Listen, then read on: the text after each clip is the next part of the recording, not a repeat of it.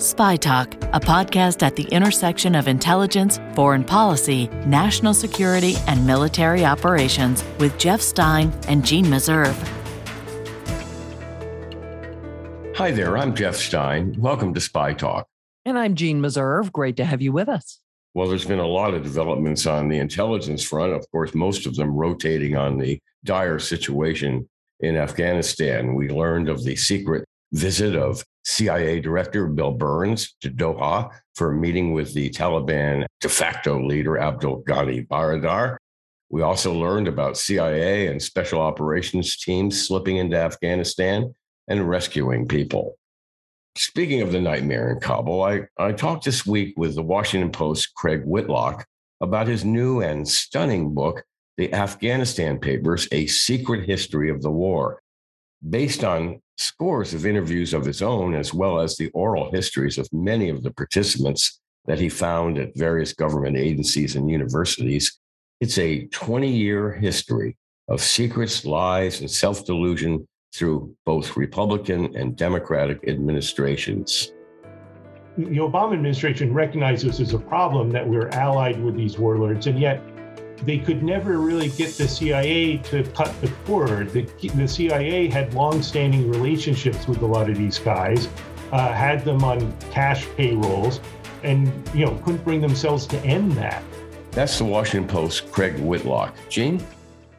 And that interview is coming up later. First, the Department of Homeland Security has issued a bulletin warning of possible terror activity around the anniversary of the 9/11 attacks. Among the many government agencies tracking intelligence around the threat, the U.S. Coast Guard. When you think of an intelligence agency, you probably don't think of the Coast Guard, but in fact, it has a broad intelligence mission and has some unique capabilities and authorities. I talked about it with the Commandant of the Coast Guard, Admiral Carl Schultz, and asked him first if the Coast Guard had changed its posture because of the recent DHS warning. A seminal event like the 20th anniversary, probably accentuated by, some of the activities that are going on as we, get American citizens and SIVs, folks that supported our efforts here in Afghanistan. And I think it's not a stretch of the imagination. I think there should be some elevated risk. So I would say, we're paying attention every day, but I think with the anniversary event, paying a little bit more attention in our piece, the wet piece of the Homeland Security Department's mission set. Are you seeing anything suspicious? Probably wouldn't speak about that in this location. I think we're watching normal things. I mean, the maritime domain, I think, is always a rich threat vector. Let me ask you about another current event, and that's Haiti. Coast Guard helicopters on the scene almost immediately after the earthquake. What kind of intelligence are you doing around Haiti right now? Yeah, Gene, Haiti is obviously, when you look at the distance from Haiti to the United States, you're in 650, 700 miles. We've had an ongoing threat of maritime migration. We pay attention to Haiti every day from a Coast Guard intelligence perspective. I think post-assassination, we're watching very closely for indications and warnings of possible uptick in maritime migrations. We're paying attention, and we have additional cutters off the coast of Haiti just to be ready for that contingency. So I think that some people are surprised to hear that the Coast Guard actually does intelligence. They think of you guys as being rescue operation or a law enforcement operation, but not so much an intelligence operation. How far back does that go? Well, that's a great question. And, I could give you a 231-year answer, and I'll tease out that. And then I'll tell you, in terms of a name membership of the intelligence community, we're coming up on the 20th anniversary here in December. But, you go back to the Revenue Marine Service days of, 1790, and Washington was petitioned by Alexander Hamilton for some Revenue Marine Service, what we call cutters. The captains would walk the docks in the New England corridor, the Mid-Atlantic, and that was intelligence gathering. And you think about, sort of the evolution of that. You think about into our mission set. You go back to the early years of the Second World War. Coast Guard frogmen were really, they were part of the OSS, the Office of Strategic Services, the predecessor to the CIA. And really, the OCI was their short predecessor for about a year, and that was kicked off by Franklin Roosevelt. But Bill Donovan was partnering with the Coast Guard Commandant, Admiral Wacy at the time. And really, some of the origins of the SEALs and the special ops community swimmers tie back to about 120 Coast Guard frogmen that were sort of doing pointy end of the spear things in places like India and Europe and Burma. So we've been through this for a long time. And then 20 years, this December 28th, will be a named member of the national intelligence community, which is a whole different conversation. And during Prohibition, you guys did a lot of intelligence. Absolutely. You look at that, 20s to early 30s here in Prohibition. We were the first signals, there's really a ship out there, signals platform, collection platform. That was the first U.S. such capability. And we did a lot of terrific work with code breaking. Matter of fact, we announced last year the naming of the 11th National Security Cutter currently under construction for Elizabeth Smith Reitman, who was really a national treasure in terms of being a cryptanalyst. She did some terrific work in those Prohibition years. That work and work with her husband rolled into the Second World War, did some really key crypto work coding German codes. Some of our listeners might have seen the PBS series Atlantic Crossing. And in that, there is one episode which deals with Germans landing on Long Island during World War II. And the Coast Guard caught them, right? Right. It's based in real history. We had our beach patrols, back in those war years. I look at the modern Coast Guard today, we're about 42,000 plus or minus men and women active duty in uniform. Back there, Admiral Way, she swelled the size of the Coast Guard, about 160,000. We were manning Coast Guard cutters, we were manning Navy ships, destroyer escorts, Army vessels. That was the high water mark in terms of number of coasties, but part of that included beach patrols, looking for the German saboteurs, as you sort of alluded to there. You think about where we were in the 80s, the narcotics business. My commission career spans from about 19 May of 1983 to today, 38 years. And I look at the evolution of the drug mission there. We look at the migration smuggling. I've watched intelligence grow over that. Now we're out there surveilling vast regions. 2/3 of the world is water. How do you police the Eastern Pacific Ocean, the Caribbean Basin? It's like policing North America with 5 police cars for speeders. That's the magnitude of it. So you do it by intelligence. You do it by using national technical means, significant type capabilities. You do it with sophisticated cutters, our national security cutters. You do operate internationally. I read that your mission is to protect the U.S. economic and security interests in any maritime region, including international waters.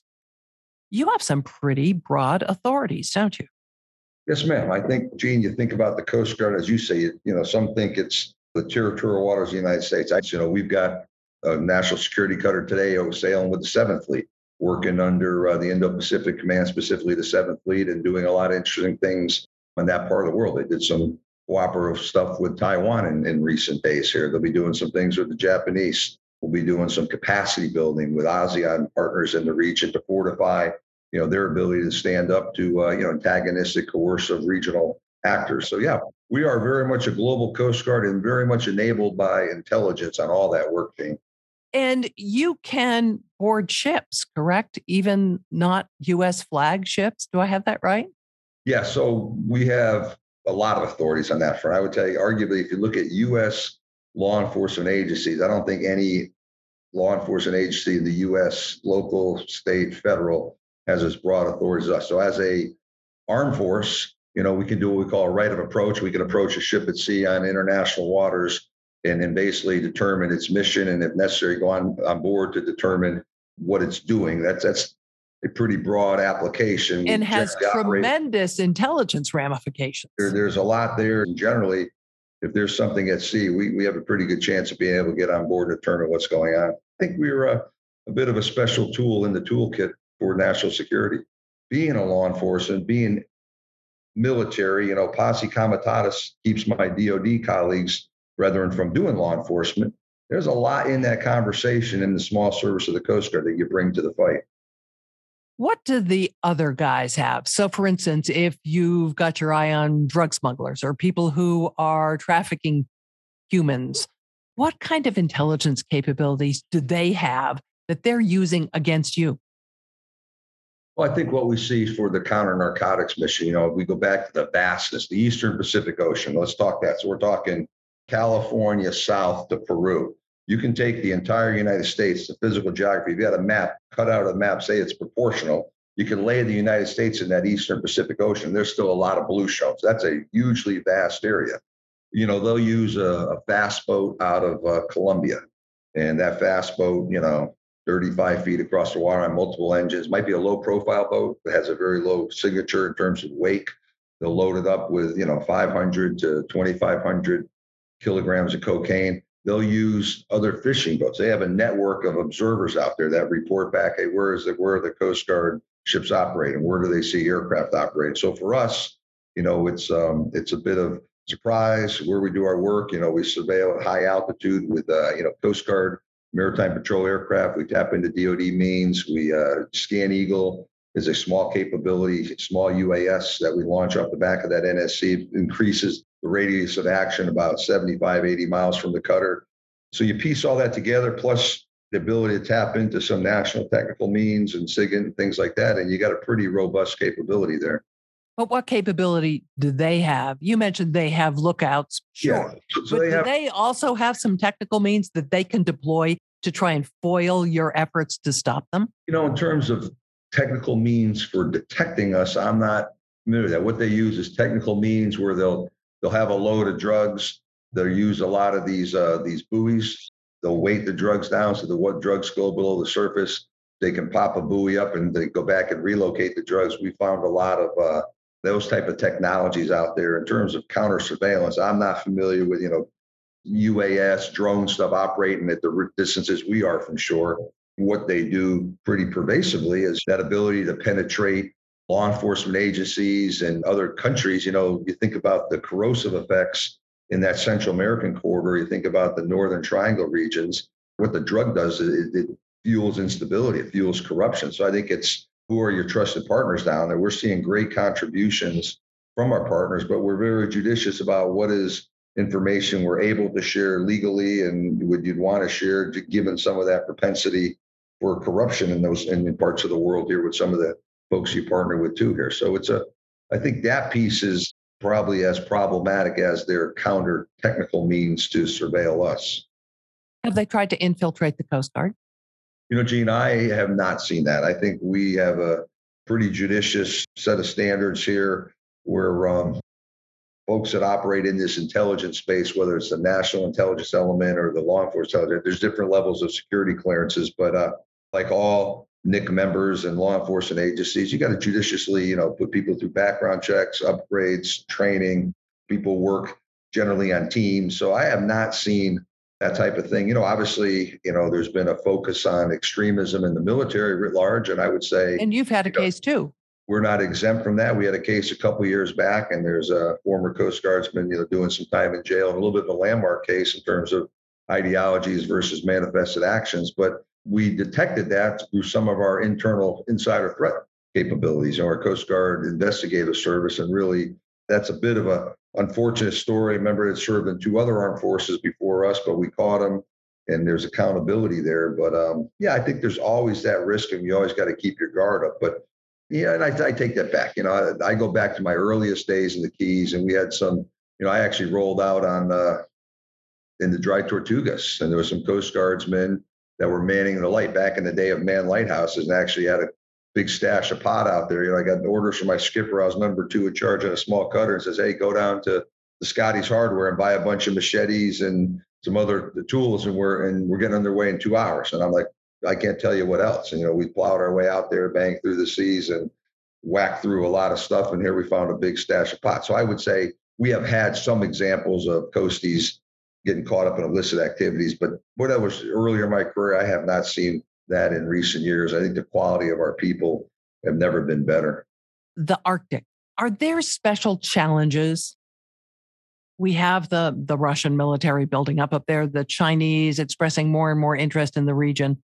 You have, as I understand it, 1 cutter that can get through that tough ice up there. How hard is it for you to gather intelligence and keep an eye on what's happening in this critical region? Not sure if I coined the phrase. I've used it a lot and possibly coined the phrase. When I talk about the Arctic, I say presence equals influence. So when you're there, you're there. And when you're there, you see things that you don't see otherwise. There's some ability to collect data and other things from the Arctic. There's communications is challenging in the Arctic. We're working with our DoD colleagues and other interested parties, in terms of the orbits of lower satellites and things. So there's a bit of a dearth of maritime domain awareness up there. as you mentioned, we have a paucity of capabilities. We have two icebreakers in the Coast Guard, one heavy, the Polar Star, which was built, 45 years ago. And then we're stretching it out through what we call a service life extension program for about 5 more years as a bridging strategy.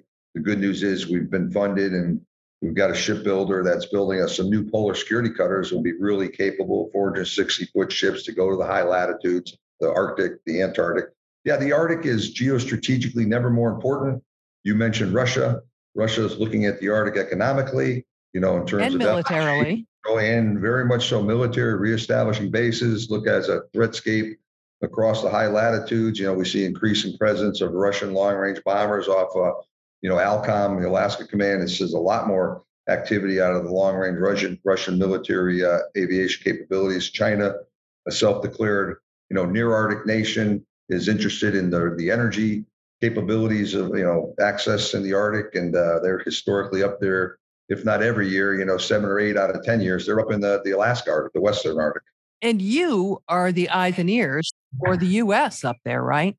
Yeah, the Navy operates with Ice Edge with a sub. I think it's on an every other year battle rhythm here. I could be wrong on that, but I think it's every other year. Yeah, we are sort of that forward presence. And then I walk it back to that and you haven't got much of one. You've only got maximum 2 cutters, and usually you only have one up there. When presence equals influence, Gene, there's not a winning narrative there. We need to build out more Arctic maritime capability. The good news is we started it. I'm encouraged that we're having the conversations. We're late to need, Gene. We're kind of late to need. Right now, our vision is really limited up there, correct? Well, our capability is limited. And when your capabilities are limited, your knowledge, your domain awareness, your vision, I think that's a fair statement. Yeah. It's a pretty big gap, isn't it? Given the strategic and military importance of the Arctic. It's a pretty big gap in an area that I think just becomes increasingly geostrategically critical. And then you say the ice extent is diminished over a good part of the last 2 decades. So there's water where there used to be ice, and you say, well, maybe you don't need breakers. Arguably, and when it's fast ice, that's a different environment than moving ice. Moving ice, actually, you probably need more breakers up there. So this is a critical conversation for the nation. The good news is I think we're dialed in on the Hill and the administration. Everyone recognizes the need there. You just can't build a ship any faster than you can build a ship, So you mentioned there are challenges with communication up there because of satellite coverage. Does that mean there's also difficulty gathering satellite surveillance information, imagery? Yeah, I think there's probably some truth in that. And you're also looking at space-based capabilities. There's a lot of customers, with things going on across the globe here. And, the pacing threat in our national security strategy of a increasingly sort of assertive, coercive China, Russia, meddlesome. I think a lot of those national capabilities assets are dialed in on certain problem sets. Where does the Coast Guard fit in that? We get access to some of that, but we may not always be on the leading edge of the national priorities and the National Intelligence Program framework. WMD. Let's talk about that for a minute. I remember years ago going to the port of Long Beach, and it was really a needle in a haystack exercise looking for something that might be coming into the country. Have our capabilities improved? I know this isn't exclusively a Coast Guard function. This is Customs and Border Protection as well. But have your capabilities to detect dangerous things coming into the country improved? You have to look at that through a couple of different lenses. I think when you think about a weapon of mass destruction, you think about, let's say you put that on a container ship. We now have container ships. They carry 23,000 containers, these ultra large ships. And, and you think the heft of them, they're the size, they're 1,300 feet long. The beam on them is tremendous. They don't just come across the Atlantic and make a port call in Savannah. They go to Savannah, they go to the Port of Virginia, they'll go up to New York, they'll make 3 or 4 port calls to offload that massive amount of container traffic. So what we've embraced is we don't expect a lot of containers. It's a very small single-digit percentage. We, the Coast Guard, look at containers carrying certain volatile chemicals and things like hazardous containers. But what we do is we've had technology in the ports. Every container that leaves a port on a rail car or on a truck bed, goes through a radiation portal monitor. So we detect indicators of a hot box, as we call it, and then where I think we really fight this is where this whole conversation is sort of oriented around is intelligence. We CBP can see the origins of every container that gets on every ship that comes to our port. So they're studying patterns of life on where containers, a box that comes anonymously from somewhere where containers from that port generally coming to a port in this US don't normally show those patterns. You start to see that anomaly detection. So it's really big data analytics, and CBP does a lot of that. We support them.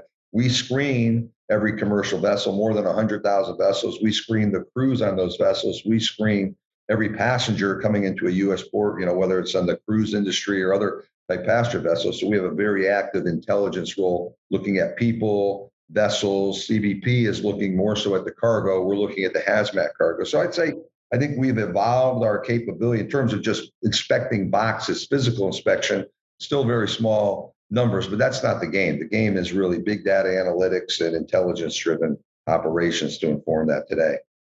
That was the Commandant of the Coast Guard, Admiral Carl Schultz. I asked him, Jeff, what was his greatest area of concern, and he said cyber.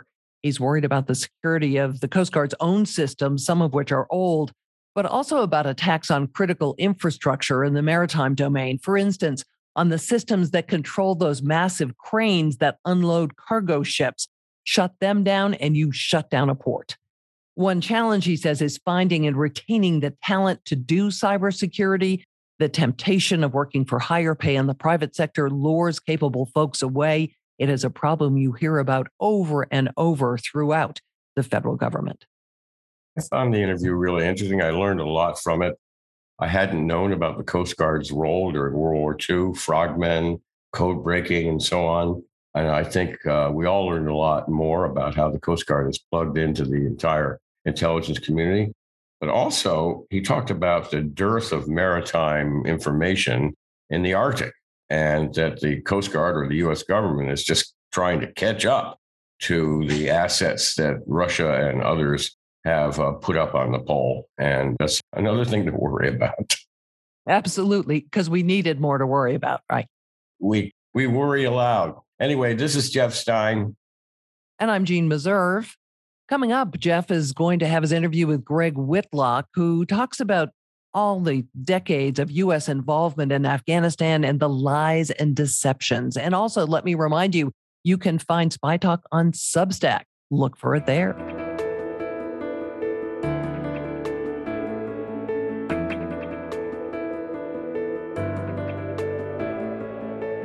The Washington Post's Craig Whitlock has probably done more to enlighten us on the history and delusions of our long experience in Afghanistan than any other journalist working today.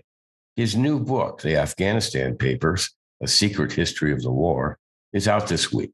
It's been getting a lot of attention already, spurred, of course, by the shocking speed of the Afghan government's collapse.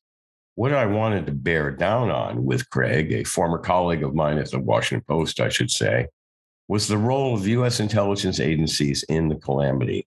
Was there really an intelligence failure? Craig Whitlock, welcome to Spy Talk. All hell has been breaking loose about the so-called intelligence failure in Afghanistan. I want to get back to this overarching question of an intelligence failure. But first, I'd like you to share some of the vivid stories from the people on the ground that really illuminate the issue. For example, there's the story you tell of Roger Pardo Maurer, for example, a 38-year-old Green Beret from Connecticut who was a Yale graduate, actually a high-ranking Pentagon official whose reserve unit was called up after the 9/11 attacks. He had some biting things to say about the CIA. Tell us about him. Yeah, so this was a guy who had a senior civilian job in the Pentagon, but was also an Army Reserve officer in the Special Forces. And he deployed to Afghanistan, I think it was in early 2002, down to Kandahar. And his duty station was what they called the Special Forces Village at the Kandahar airport. And you have to understand that back then there was, Afghanistan was just a broken down country.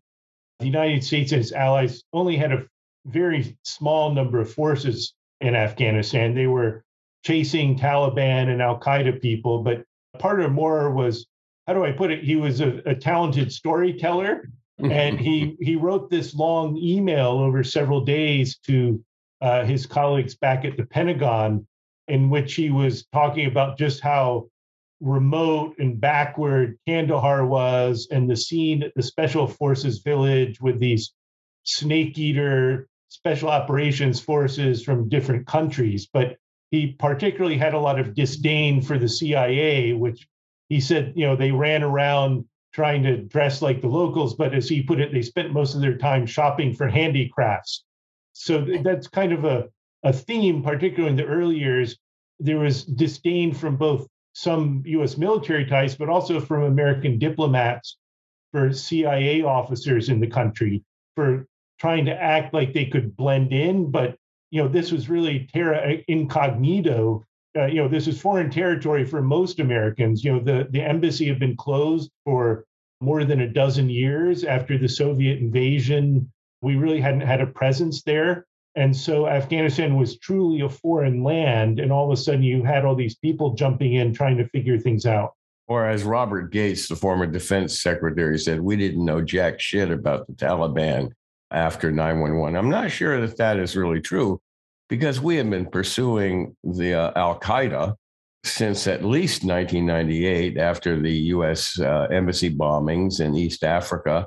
So we did actually know a lot about Al-Qaeda, but the point is that the early CIA people on the ground, at least the early complements of CIA officers, didn't know much about Afghanistan. They didn't speak, very few spoke any of the languages of Afghanistan.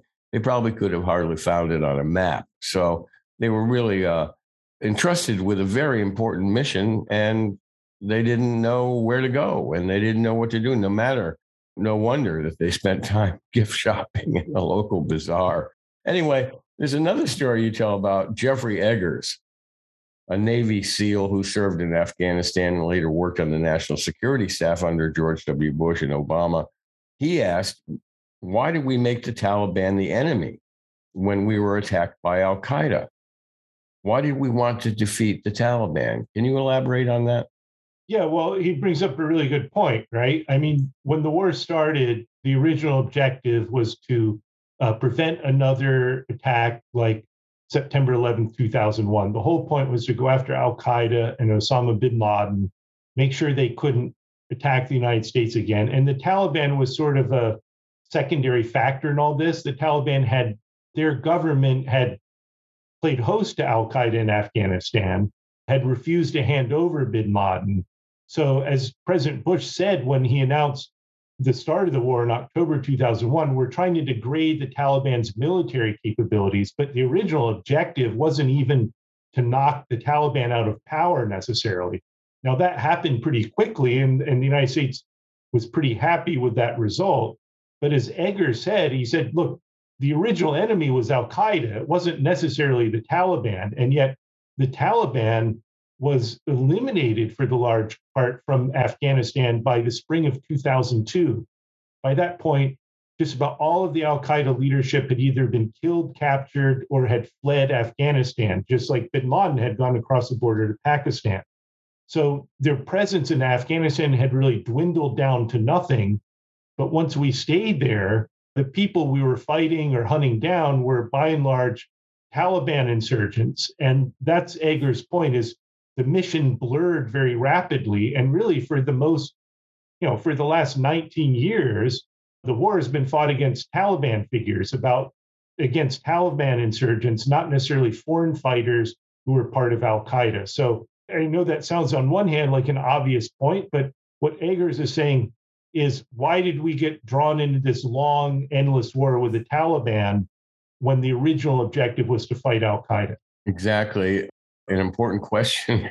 You write that the intelligence assessments of Afghanistan were increasingly dour as the war progressed. Now, let me ask you this. Right early on after 9/11, after we had been there a couple of months, were there ranking U.S. intelligence officials who were telling the White House that we were blurring the distinction between Al-Qaeda and the Taliban? That's a really good question. I don't think it's just the beginning of the war. I think that's a concern throughout. And clearly in the early months of the war, you would hear Donald Rumsfeld, the defense secretary, and others talk about the terrorists, right? The bad guys. And they would lump together the Taliban and Al-Qaeda as the bad guys, as the terrorists. And look, I'm not trying to, make the Taliban out to be some great guys or something, but Sure. there is a clear distinction here. The Taliban didn't have Al Qaeda's global ambition or worldview. The Taliban had not launched attacks on the United States, and there's no indication that they ever wanted to do that. They were fighting for their objectives to impose their religious beliefs and ideology on Afghanistan. But unlike Al Qaeda, they didn't have this global agenda. But yet, in the early years, in particular, the Bush administration tended to lump all these people in one basket. They were all terrorists. And you see this again and again in interviews in the Afghanistan papers, even from Army officers on the ground. They would just keep talking about the bad guys and how they had a hard time figuring out who the bad guys were. They would tell intelligence officials, show me the bad guys. Who are we supposed to fight here? They had a hard time distinguishing anybody. And even Rumsfeld did. There was a memo he wrote to his senior aides at the Pentagon 2 years into the war, where he said, I have no visibility into who the bad guys are in Afghanistan. So here's the Secretary of Defense 2 years into the war. He doesn't even know how to define the enemy at that point, which should tell you something. Did anyone ever, and in particular from the U.S. intelligence, did anyone ever go to George W. Bush and his close circle, which included Rumsfeld, and say, this is madness. We're really, really off course here. We've got to stop this and get out?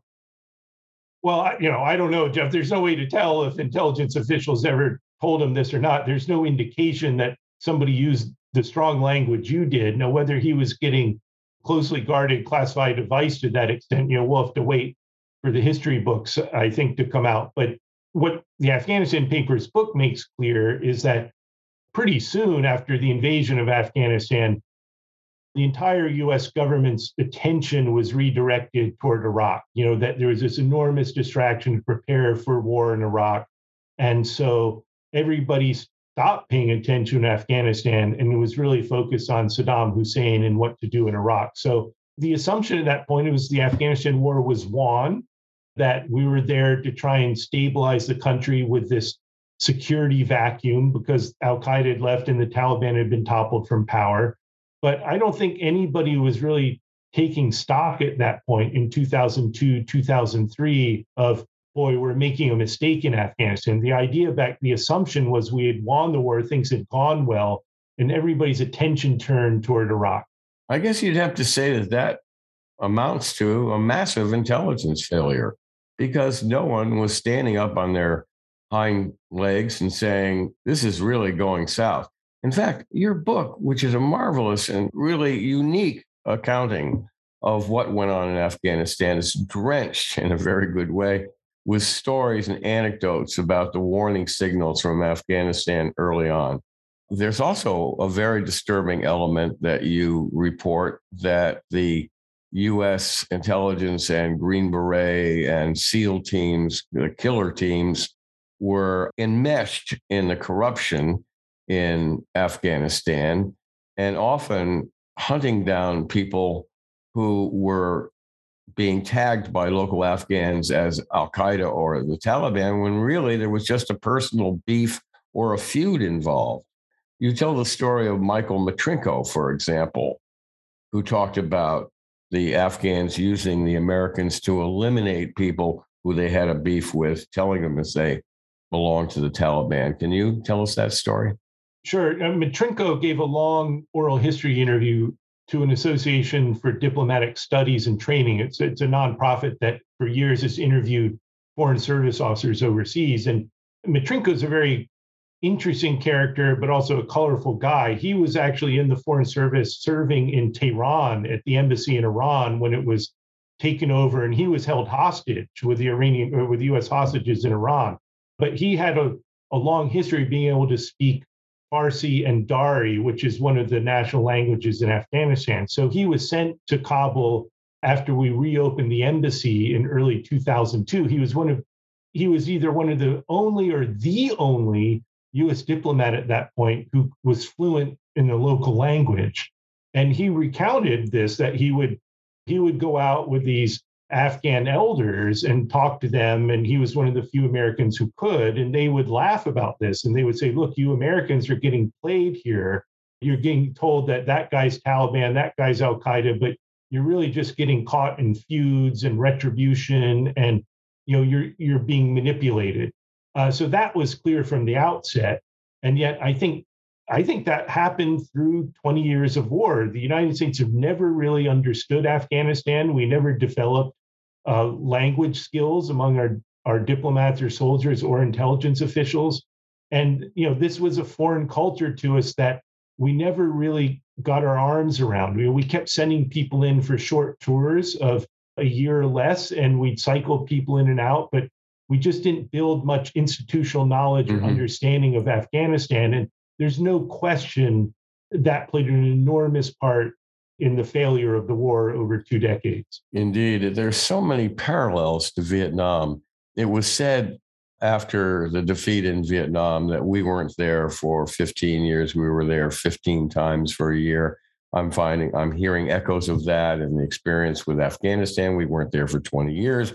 We were there 20 times for a year. Yeah, if I can give you one example of that, there's an interview in the Afghanistan papers where it's talked about how there was an Air Force general, a brigadier general, 1-star, who actually self-taught himself Pashto, another major language in Afghanistan, before he went over for his deployment. And he gets there to military headquarters in Kabul, and within 6 months, the Air Force decides it needs to send him on his new assignment to Japan, right? And he's like the only guy at headquarters who can speak the local language, and he was a high-ranking officer. But the Air Force personnel bureaucracy back in Washington, rather than say, "Hey, we really need this guy to help win this war, we're going to keep him in Afghanistan," it was like, nope, he put in his 6 months, time to move him on to another part of the world. And so we lose whatever expertise or knowledge that is developed, and you just bring in somebody green, and it's sort of insane when you look back on it, but the bureaucracy could never figure out how to adapt. I've been talking to U.S. intelligence officials for years about this problem, and it seems to go on and on. That an officer develops a specialty and a familiarity with language, culture of a region, serves there for a couple of years, and then they move him on to someplace different, very different from the Russians traditionally, by the way. A KGB officer would become an expert on Latin America, for example, and he would work there for a couple of years, go back to Moscow, continue to track Latin American issues, and then be reassigned back to Latin America, and always worked at that specialty. And there are new books coming out complaining about this very issue, that a very sluggish and dim-witted bureaucracy keeps wasting our talents, and we end up kind of ending up in these bad wars and not doing very well. You write that fairly early on, U.S. officials started to realize that they had helped create a Frankenstein's monster. And you point to the CIA working closely with notoriously corrupt warlords and power brokers who had political or family connections in Kabul. And a number of people on the ground were reporting on this and worrying about that. Yeah, there is a constant conflict within the U.S. government between the military, State Department, CIA, other intelligence agencies. On one hand, the military and State Department, particularly during the first Obama term, recognized that corruption was an enormous problem, that the Afghan people saw their government as hopelessly corrupt, run by warlords. And even though the Taliban was really bad, many Afghans saw them as the lesser of two evils. So the Obama administration recognized this as a problem, that we were allied with these warlords, and yet they could never really get the CIA to cut the cord. The CIA had longstanding relationships with a lot of these guys, had them on cash payrolls, and couldn't bring themselves to end that relationship. And sometimes you'd have one part of the government at odds with the other. The military or State Department is trying to reduce the number of contracts or payouts that go to some warlord, and the CIA is trying to keep the money going. And from the CIA's perspective, I get it.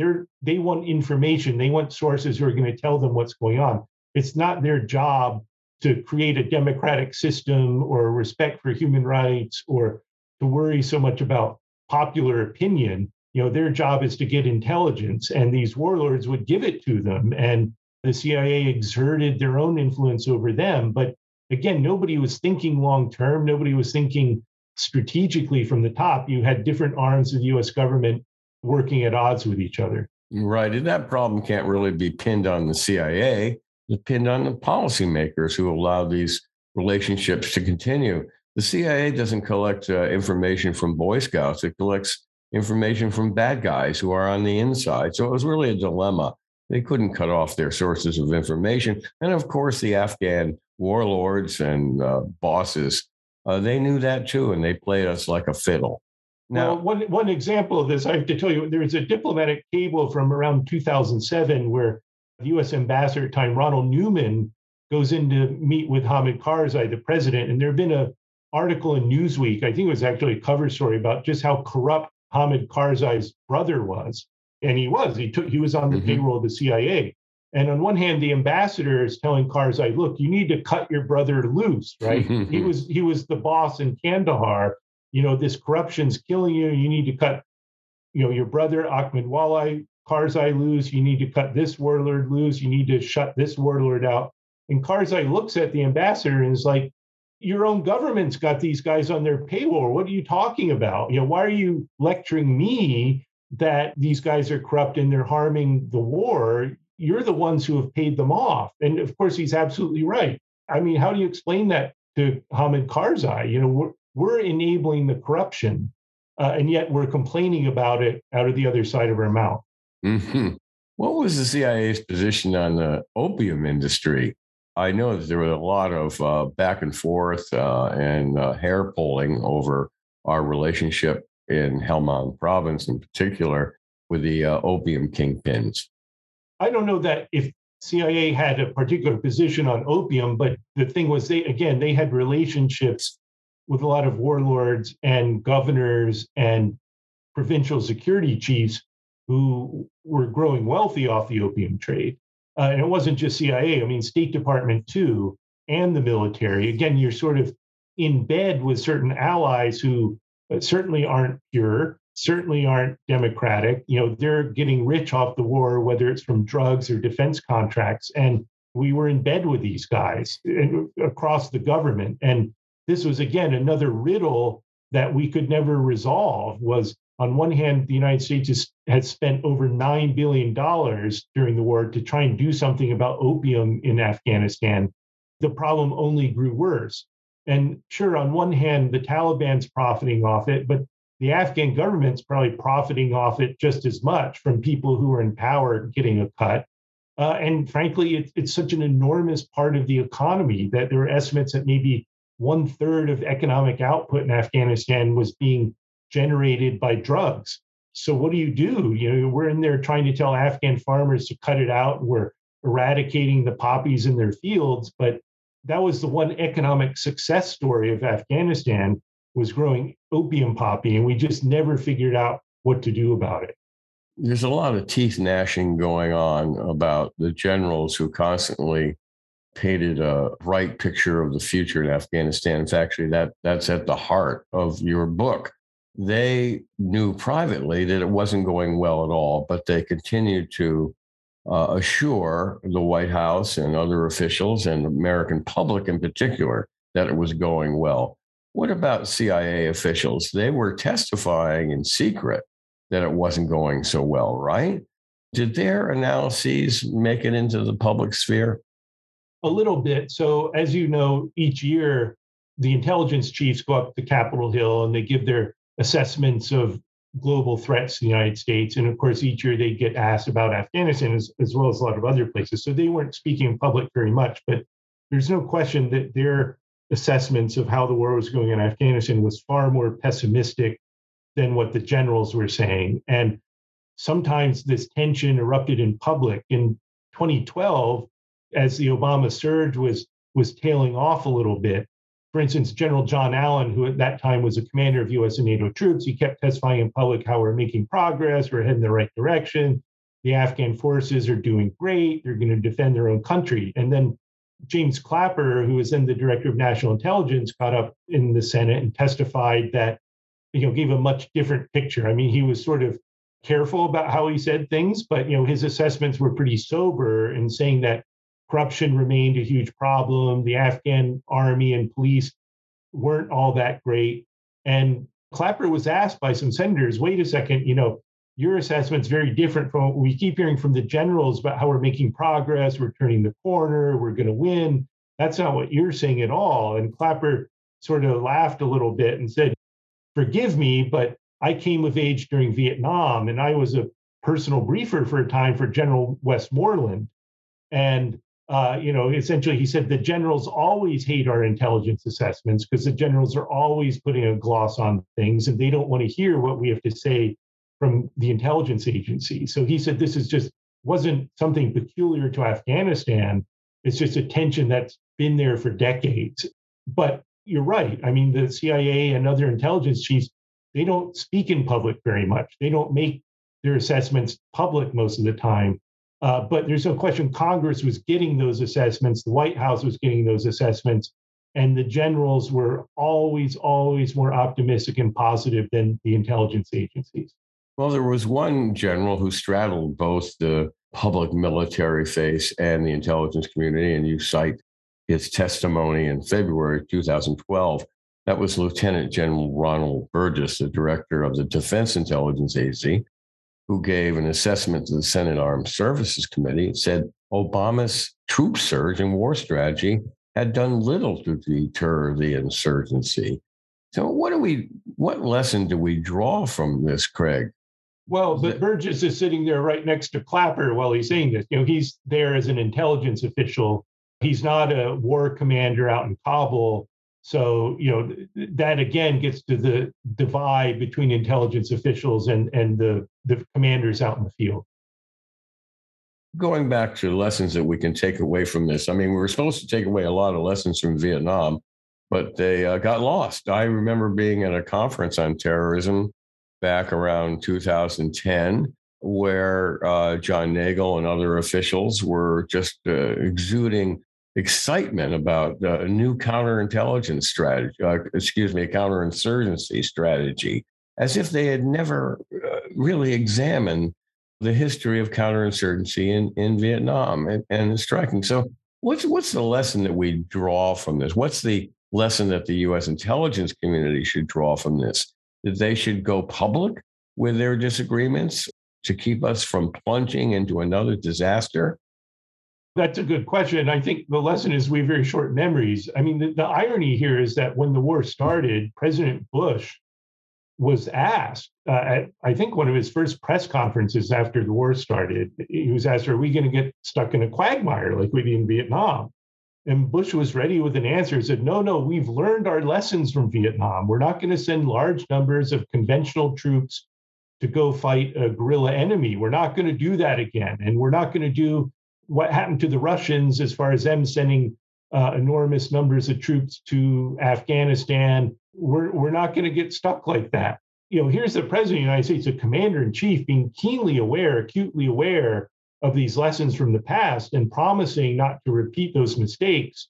We end up doing it anyway. It's like we can't help ourselves, but we kind of slowly get dragged into it and we don't know how to get out. So it wasn't that people forgot or they didn't know. They knew what happened in Vietnam. They knew what happened to the Russians, and yet we did the same thing anyway. How do you explain that? I don't know, but it wasn't that we weren't aware of it. The president himself spoke to it very directly and promised it would not happen. Well, of course, this is a very fundamental question, Craig. One of the observations that many people made in the wake of the Vietnam disaster was that money and power drove these generals and politicians to keep feeding a war machine that had very little prospect of victory. Do you think that was also in play here in Afghanistan? I understand the suspicion, and I understand why people wonder about that, because it's hard to come up with a good explanation for why we kept things going. I guess, that may be, I don't know, but my take's a little different. I think, to me, the reason the war dragged on for as long as it did is nobody wanted to admit they were losing. Nobody wanted to take responsibility for the fact that a war that was initially very popular with Americans, Bush had 90% approval ratings 6 months after the war started. The American people thought this war had been won. They thought we had been victorious, that it was a clean win, so to speak. Well, after that, everything started to go downhill after 2002. Slowly, we started, the Taliban gradually regrouped, but, we hit the peak in the spring of 2002. And what general, what president, what ambassador, who wants to admit that they lost the war on their watch? Who wants to admit that things started going south while they were in charge?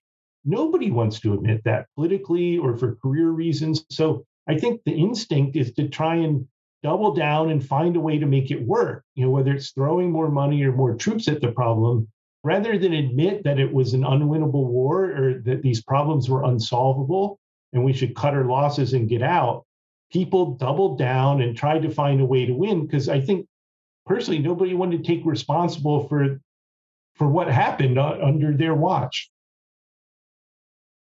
It's a pretty dour picture. I suppose the only bright shaft of light here is that we have no place else to fight a guerrilla war.